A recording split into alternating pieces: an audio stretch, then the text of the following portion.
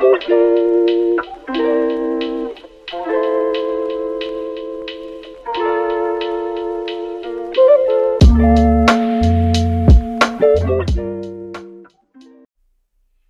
ladies and gentlemen, and welcome again to Syriana Analysis. I'm your host, Kirak Almasyan. Today, I'm joined by a special guest, Mr. Harpal Brar. He is an Indian politician, writer, and the founder and former chairman of the Communist Party of the Great Britain.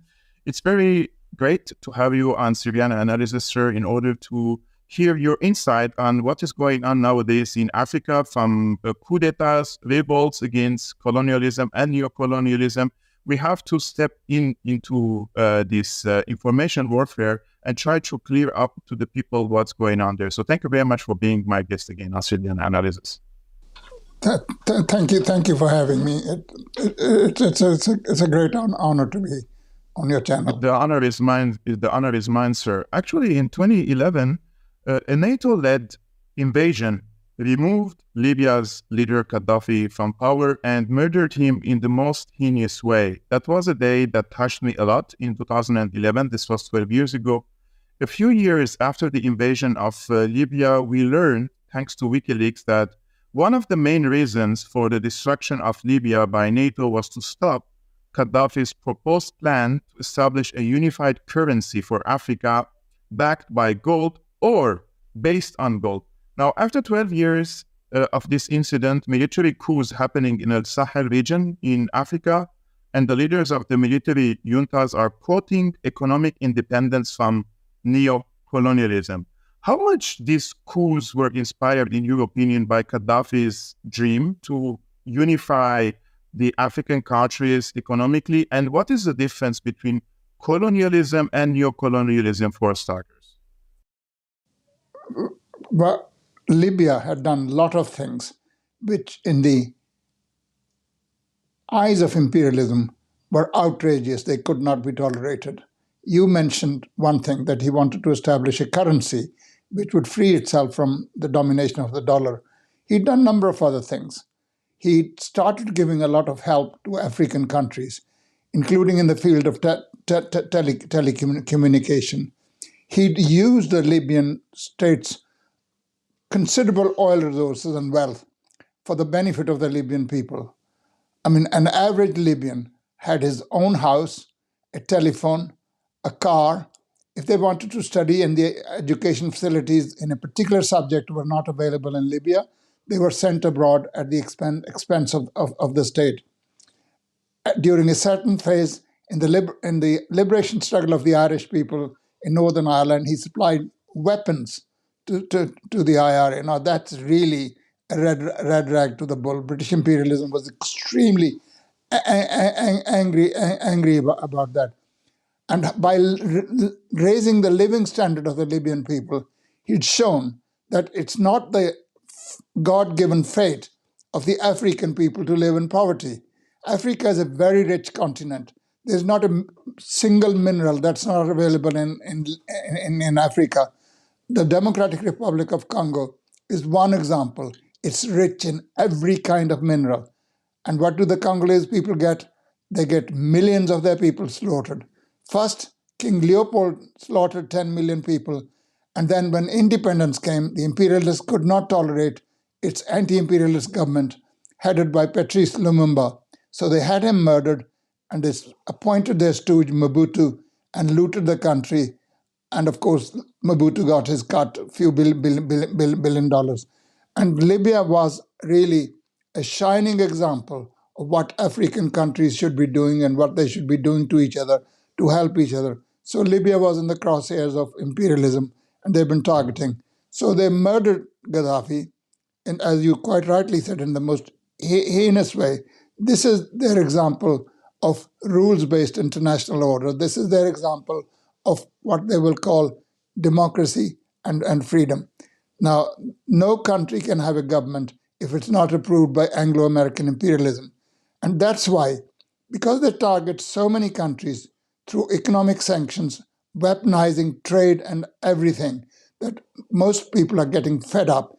Increasingly, the number of countries who don't want to keep their national reserves in American-denominated assets is eventually going to hurt the dollar domination. They're digging their own grave because they made so many enemies. You know, imperialism, as Chairman Mao used to say, is like a fire brigade in a town where fires are breaking out everywhere.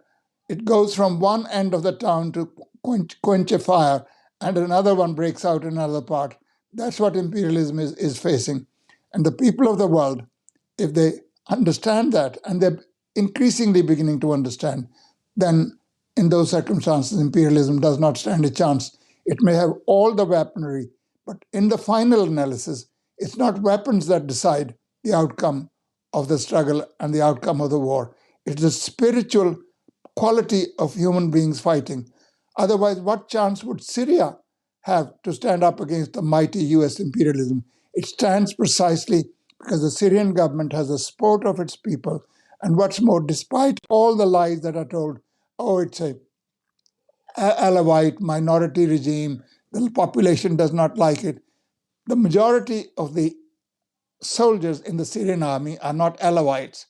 They are Sunni Muslims, but they fully support their country's government because that government is standing for the rights of the Syrian people to have an independent existence and an independent economy, not in any way constrained by imperialism. Bashar al-Assad will become a darling of the West tomorrow if he changed his tune. And he said, no, everything is fine. We'll do what you ask us to. I mean, the American president at the time had said, we'll call off this trouble in Syria if Syria would break its connection and relationship with Iran. And to the credit of the Syrian government, and it's for a long time, not just Bashar al-Assad, Hafez al-Assad also cultivated a close relationship with Iran because the Syria-Iran axis is the bedrock of the independence movement in the Middle East. And this is something that needs to be supported. So once they had overthrown the Syrian regime, they got the worst of everything. There's a huge rush of migration. Libya. There is a huge rush of migration from various countries through Libya because Libya hasn't got a state anymore. It's actually a broken country. It's a failed state. Failed not of its own accord, failed because of the efforts of imperialism. So hundreds of thousands of people are making for the West. And this is causing problems because in the European countries, as you know about Germany, there is an anti-immigrant feeling. On the one hand, they need the foreign labor. On the other hand, there are right-wing elements in their countries who rail against immigrants. And in order to pacify them, they're constantly conducting anti-immigration propaganda. So it's causing problems at a certain level. And also, of course, having seen what happens to Libya, other countries have learned they must not go down the road as Gaddafi misguidedly did, disarm itself. They gave up their nuclear program. They fell for the lies and promises of imperialism. And as soon as imperialism felt safe, they attacked them. Iraq did exactly the same. And that's precisely why a small country of 22 million people, like the Democratic People's Republic of Korea, says, we are never going to disarm ourselves. Our nuclear weapons program is not up for negotiation. You want to talk to us about normalizing the relations? Yes, the first thing we would like you to do is take away your forces from South Korea. Leave us alone. Stop exercising intimidation on us every day, 24 hours a day. So people are learning. And Syrians have been pretty cute for a very long time. They've learned how to conduct themselves precisely because they are against the Zionist regime in Israel, which has been imposed by imperialism. Palestinian people's land, Palestinians who lived there for over 1,000 years, has been stolen by European Jews in the name of creating a Jewish state. Now, if you got to go far back in history, no country is safe. Every country's history shows that at some stage other people were present there. You will find the same in Iraq. You'll have to bring the Mongols to come and rule you. If tomorrow the Mongolian government made a claim to Syria, well, they'd be laughed at in their face, wouldn't they? And yet the Zionists actually claim that, because imperialism had the power at that time to impose its will. And Syrian regime has... In Syria is the same, sir. If we want to go back in history, 7,000 years ago, we have the Assyrians, we have the Akkadis, we have lots of, let's say, ethnicities who came and civilizations to Syria. And nowadays, Syria consists of, it's one sort of a cradle of civilizations. It's a boat of different civilizations and cultures that live together. And in my opinion, this was a strength factor for Syria before the war. And this is why the imperialists tried to break this mosaic in the Syrian society and tried to push for sectarian narratives in order to divide the country into vertical lines to create different sectarian states, so that also Israel can thrive as only the state only for the Jews. If your neighboring countries are states based on Druze country, Kurdish country, and you have an Alawite country, what makes it Israel not to be a country only for the Jews? And this is something that I also argue on and in different panels, that you get called anti-Semite about these cases, unfortunately, if you say so. But if we go to the African case, the leaders nowadays, they say they want for Africa to be relevant on the grand chessboard, geopolitical chessboard. And hence they are pursuing good relations with China and Russia. In your opinion, are Moscow and Beijing trustworthy partners, or are they another colonizer wearing the costume of the liberator? And I want to be very honest with you. The current Russia is not the Soviet Union. The current Russia, for example, they have a mercenary group called Wagner, and the Wagners are in Africa. Can we really trust a mercenary group to pursue the interests of the Africans? I take the last part of your statement first, and then I go back to the other question. Wagner Group is not a private group. It's created by the Russian intelligence. It was created in order to actually have some influence in parts of Africa where they could help slightly progressive governments, but with deniable plausibility that it had nothing to do. It was just a private army being hired by others. And there's nothing Wagner can do which actually is not approved by the Russian state. So I wouldn't call it a private group. The stories that you read from the scandalous newspapers like the Daily Mail or something, to the so-called responsible newspaper like the Financial Times and the Liberal Guardian, which basically is a fascistic newspaper, they're just rubbish. You don't, whatever they say, in 999 cases out of 1,000, if you assume the opposite, you will be right. You don't have to have much political knowledge. Just assume that what they're saying is just the opposite of truth. Truth is something that kills them. Truth is their biggest enemy. And truth is our best friend. Because we stand for truth, because we stand for justice, our struggle is just, and we wage it not with lies, but backed by truth. That is why we are, in the final analysis, invincible. And of course, are China and Russia reliable? In my view, they are reliable because they have no imperialist interest to dominate these countries. Of course, they want to have trade. Of course, they want to have good relations with. But if you look at China, what has China taken out of Africa? They have built hospitals, universities, sports stadiums, cricket stadiums, schools, educational institutions. They've helped them develop their industries. They're not bringing capital there so they can extract the maximum of profit and take it to their own country for the benefit of their own people. I'm not saying the Chinese are a charitable institution. They're not. They're like any other country. They have to make sure that they can actually conduct their affairs in a way which does not bankrupt them. And the Russians are exactly the same. Russians have a very long history of being in Africa, except that they were in the form of Soviet Union, which is, of course, a different kettle of fish. But capitalist Russia, basically after the collapse of the Soviet Union in 1991, had given up on Africa. They had actually vacated the field, and if the field was left open to US imperialism. Only recently they have begun to re-engage, and their re-engagement for Africa is good. They're not behind any of the coups d'etat in these countries. But these coups are taking place not because the people of these countries think military is a better thing than a civilian government. It is because their civilian governments were so thoroughly corrupt and were such minions and flunkies of imperialism that they were allowing imperialism to loot their countries.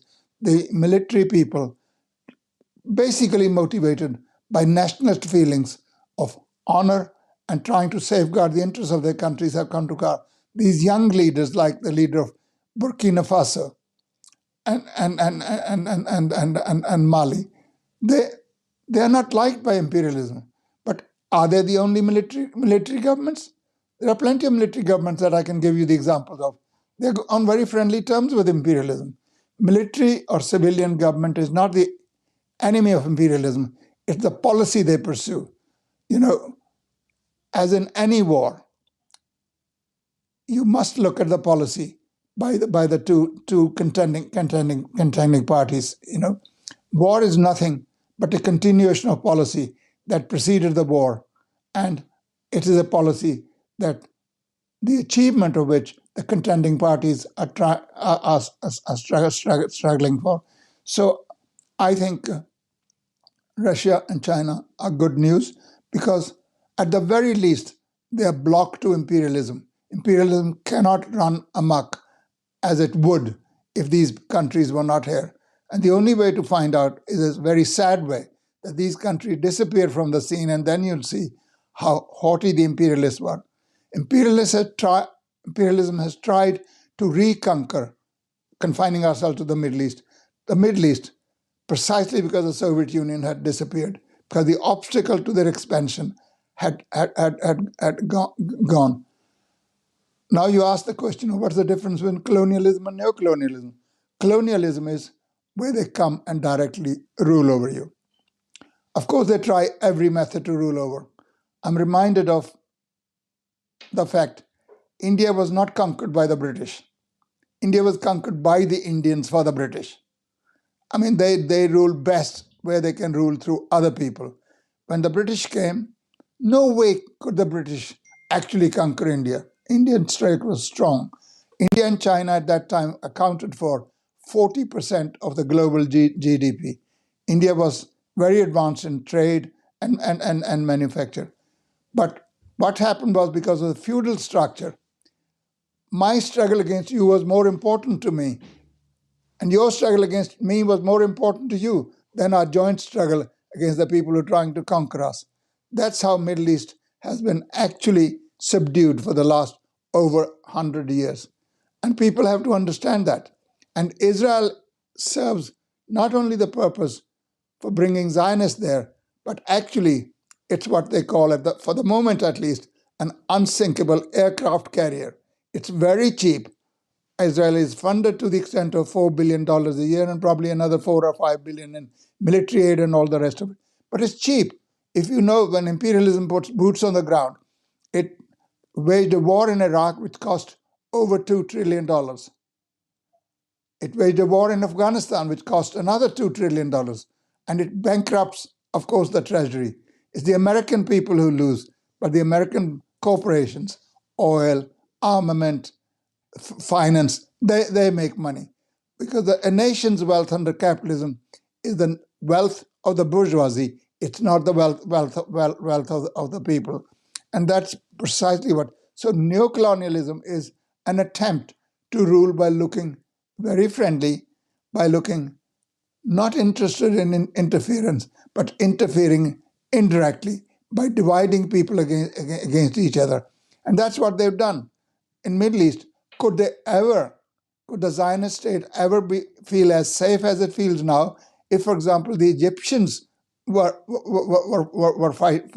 fighting against that state in earnest? Zionism is not strong. The tragedy of Israel, if you like, is Jews, who were the most progressive people in the world. They were so prominent in the Bolshevik Revolution that the Nazis said it was a Zionist Bolshevik plot. And And they basically said that the Jews were responsible for the Bolshevik Revolution. I don't think they were. But the thing is, Jews were very progressive.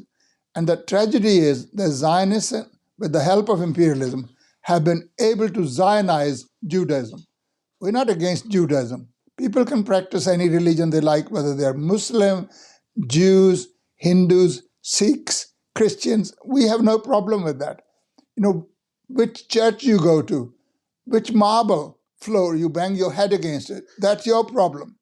That's not our problem. But it becomes our problem if that religion is actually weaponized to use against people, against their own interests. So neocolonialism, after the Second World War, it was clear the old colonial system was off. After the October Revolution, it was clear that colonialism could not carry on, because one of the abiding features of the Soviet Union under Lenin and Stalin was that the struggle of the proletariat in the advanced countries would be a fraud if the people of these countries were not closely connected with the hundreds upon hundreds of millions of people who were exploited by their own ruling class in the countries of Asia, Africa, and Latin America. So the national question was no longer confined to a few so-called civilized nations, the Poles, the Irish, the Serbs, etc. The national question had become an international question, because the October Revolution, for the first time, actually showed that the attempt to divide people, some being backward, some not being backward, some being black, some being white, some being civilized, others being uncivilized. And the October Revolution actually put an end to that rubbish and nonsensical talk. So people began to assert themselves, especially after the Second World War, when the victories of Red Army in the Second World War, which basically single-handedly defeated the mightiest military machine known to the world up to that time, German imperialism and German fascism, they defeated them. It had come with a tremendous amount of prestige. It was demanding freedom of the colonies. And funnily enough, so did America, because unless these colonies in the Middle East and elsewhere were freed from the clutches of Anglo-French imperialism, American imperialism could not hope to get its mitts on them. So there was a pressure both from the Soviet Union and the United States for independence of these countries. So these countries achieved independence. They got a flag, they got a constitution, but not every country was in a position to exercise economic independence, because all this independence, the flag means nothing if people cannot put food on the table, if they cannot send their kids to school, if they cannot have treatment for diseases they suffer from. And so the colonialists tried their own methods of doing, and that's what they're doing. So since we were speaking about fascism and exploitation of Africa, colonialism, neocolonialism, how do you explain the irony of populist right-wing groups in Germany, Italy, and France calling for non-intervention in Africa and the end of French business and financial monopoly in terms of printing, for example, the currency franc to 40 African countries, whereas the so-called, let's say, liberal and left-wing groups in these countries are just on the opposite side? Well, as far as the liberal and left-wing groups are concerned, basically they are neither liberal nor left-wing groups. In terms of their policies would not, for example, taking Germany as an example, would not be very different from the alternative for Germany. But to the extent that the right-wingers make the correct noises, like we should not be interfering in foreign wars, Ukraine's war is not our war, we should look after our own people, we have absolutely nothing against it. But always remembering that people of right-wing orientation, fascists who are populists, they use this populism to get power. But once they come to power, it's not that they're going to look after the people. It's not that they won't wage any wars. They would. But for the moment, to the extent that they're weakening the establishment, if they're weakening Schultz in your country and the Social Democrats and the so-called Greens, who actually cannot allow you to drink from a plastic bottle, but are happy to throw bombs everywhere. This is their green. They've been doing that ever since the war against Yugoslavia. You're too young to remember. You remember Joschka Fischer? I do remember him from the stories that I heard in Germany, but not Yeah, personally. he was the foreign minister in the coalition between the Social Democrats and the Greens at the time. And, he was very happy to go around and bomb various towns in Yugoslavia.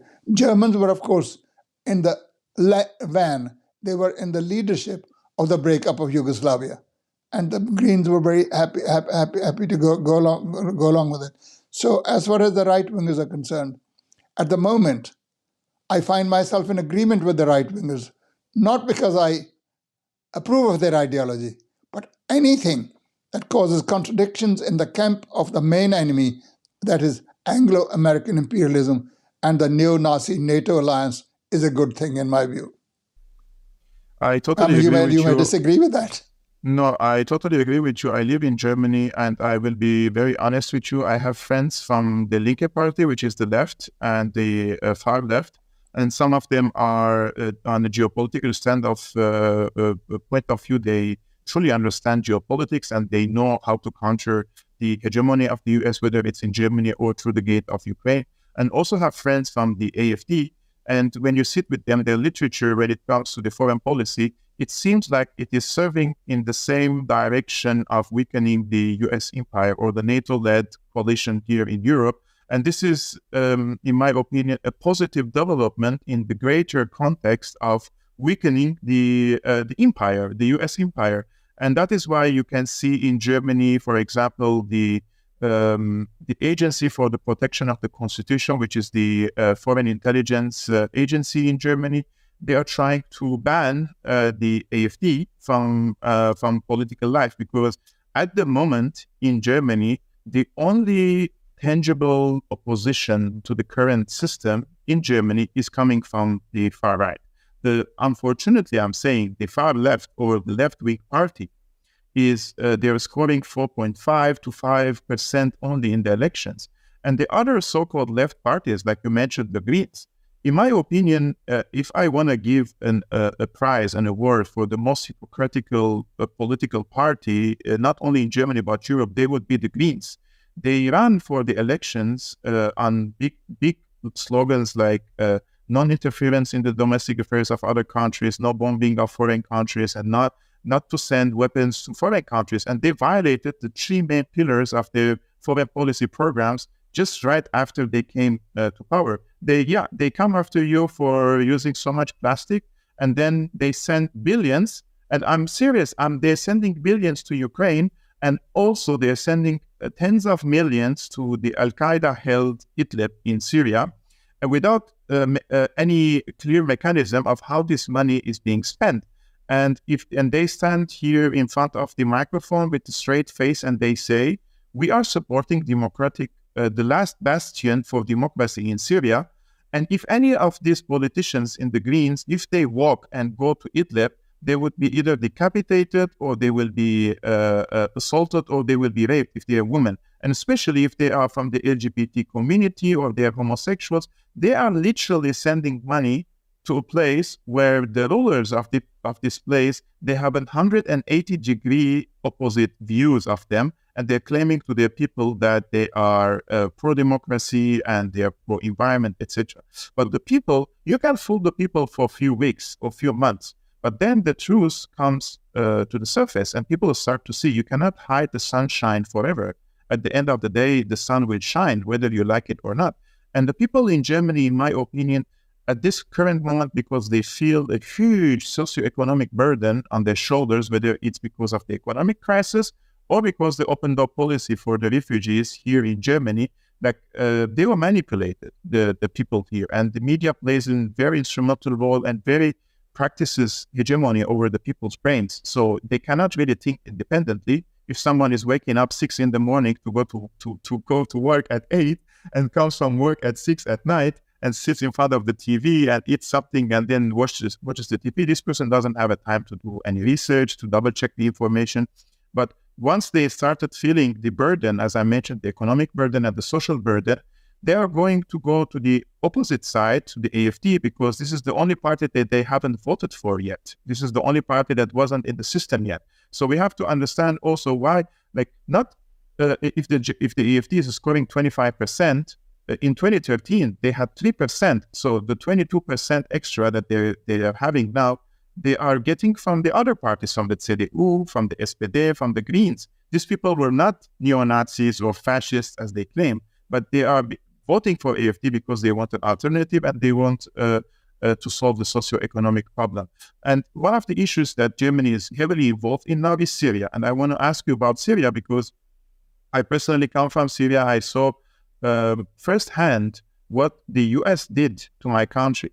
And I call them criminal psychopaths because it's unimaginable what they did to Syria. And people cannot comprehend the amount of pain they inflicted upon the Syrian people, whether through supporting radical Takfiris, the Wahhabis, just like they did with the Arab Mujahideen in the Soviet Union against in Afghanistan against the Soviet Union. They did it in Syria. They have murdered over 500,000 people because of this war. And now they are imposing draconian sanctions on the Syrian people in order to choke them like they did with Iraq, where they killed 500,000 children. And Madeleine Albright said, the price was worth it for killing 500,000 children. Only psychopaths, in my opinion, can say something like this. And unfortunately, that the US is the absolute empire nowadays, a superpower, that everybody has to do calculations, because now the US has occupation forces in Syria. They are occupying our oil fields. They are occupying our wheat fields. And they're burning the wheat fields and then sending genetically modified seeds to plant new wheat for Syria.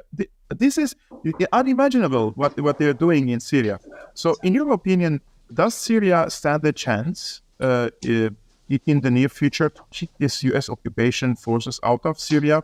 Or should Damascus wait for potential change in the balance of power in favor of Russia-China alliance through the gate of Ukraine? And before I come to the most important part of your contribution, just let me make a rather jovial remark. Idlib, controlled by the jihadis, seems to be just the right place where Annalena Baerbock should be sent to practice her green credentials. But coming to parachutes.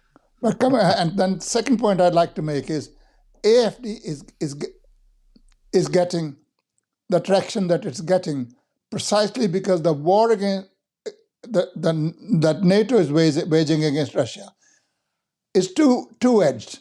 It's not just a war against Russia, it's also a war against Germany. Germany is a powerhouse of Europe, economically speaking, and its economy was built on a very good formula, cheap Russian gas supplied to German industry. And German industry's engineering prowess mixed together made them a formidable force against which none of the European countries could compete. So America wanted to destroy that competitor. Also, at the same time, it wanted to make sure that Germany never came closer to Russia. If Germany and Russia were closer, then it would really mean the end of American hegemony in Western Europe. And that's precisely why, to make sure that Germany will not come closer to Russia, they destroyed the Nord Stream pipeline. It's not done by small boats, dinghies coming with some Ukrainian officers or Polish officers.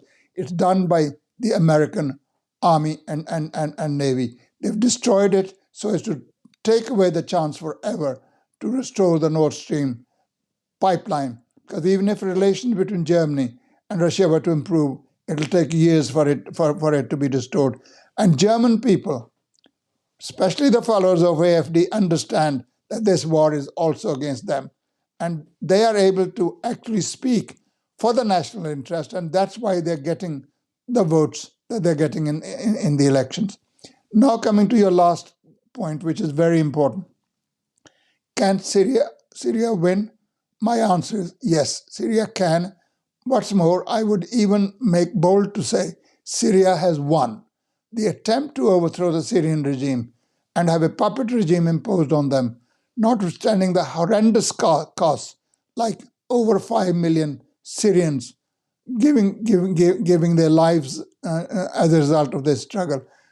Economic sanctions, which really are as bad as weapons of mass destruction. They devastate people's lives. Imperialists go to these countries.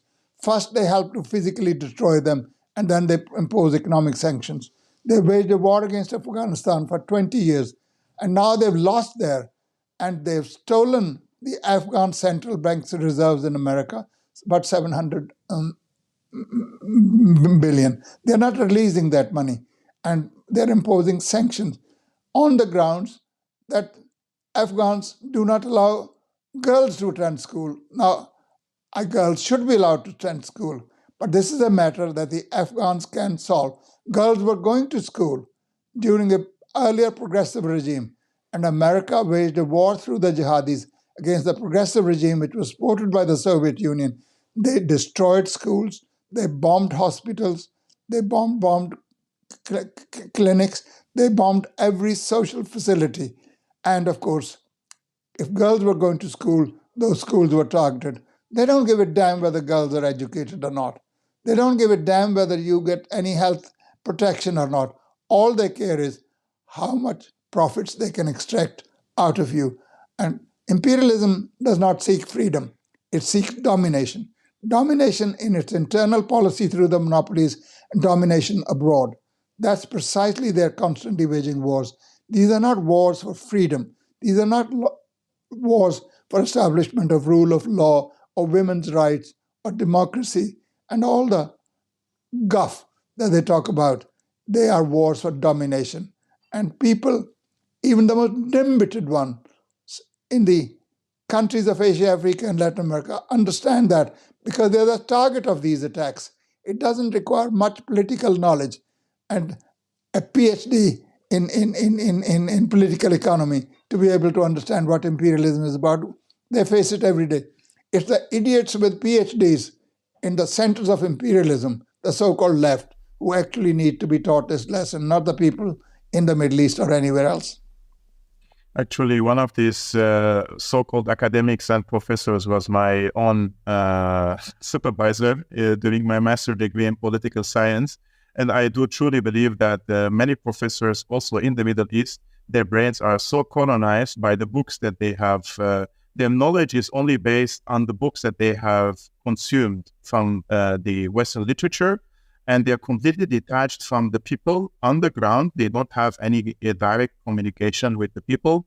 They don't understand their needs and their sufferings, and they are pursuing ideological approach toward different geopolitical conflicts, such as in Syria, and all this enthusiasm to overthrow the government in Syria because it was autocratic, and these people are from the liberal side of the professors. So they pushed for this regime change war on an academic level, and we have seen the results on the ground was carrying the fight against Assad. Assad he did millions of mistakes, but he wasn't punished because of his mistakes. He was punished because of the mistakes that he hasn't committed. And those are basically on a foreign policy level. So they pushed for this agenda in Syria, unfortunately, and we have now half the country is destroyed, 90% of the people below the poverty line. And there are sanctions shocking the people, and the food and the energy baskets are occupied by the United States. So yes, imperialism has wrecked apart Syria and inflicted so much pain on the Syrian people. And the hope for me is that the allies of Syria can overcome this struggle of power with the United States, and also can be able to support Syria financially and in the reconstruction process, because the entire international monetary system and financial system is still based on the dollar. And once the United States imposes sanctions on Syria or any other country, other countries will just follow these sanctions. But if the monetary system is changed, then the sanctions will be worthless. Well, Syria is not without friends. Syria has a very good friend in Iran, and it's backed by China, and it's backed by Russia. So it's not that Syrians are powerless. And Syria has a very loyal army, which has given proof of its fighting capacity. It has not buckled under pressure that imperialism has exercised through its murderous gangs, the jihadis, and of course various intelligence agencies, and they provide them with intelligence and targeting and all the rest of it. And Syria has survived precisely because mainly it relies on its own ability, but it has got good friends. Having good friends is very important. The art of politics is to increase the circle of your friends and diminish the circle of your enemies. Syria has cultivated itself in such a way that even the camel jockeys in Saudi Arabia feel obliged to invite Bashar al-Assad to go and meet them. Can you imagine that? You think that pleased American imperialism, or that the UAE was the first place in the Middle East to start having some rapprochement with Syria? And they say Syria has been returned to the Arab family. Syria had never left the Arab family. It's the others who left the Arab family. Syria was fighting for the interests of Arab people. Syria's fight was not just its own fight, it was its fight for the honor, dignity, sovereignty, independence, and economic well-being of the people of the Middle East. I totally agree with you, sir. And I would like to end up this conversation with you in Arabic. We say, even if we discuss till tomorrow, I would never get bored discussing with you about these things. I truly look up to you in your geopolitical understanding. And I would like also to invite the people to follow your other podcasts and other interviews. And I will post some of them in the description below so that they also get your insight and opinion on other geopolitical issues. But till then, Mr. Harpel-Brad, thank you very much for joining me on Syrian Analysis. It was my pleasure and honor to be. It's been a pleasure talking to you. Thank you so much for sparing the time to interview me. And thank you very much for dedicating your valuable time to the audience of Syrian Analysis. I'm sure they appreciate your insight, and we have learned a lot from you. Thank you so much. Thank you.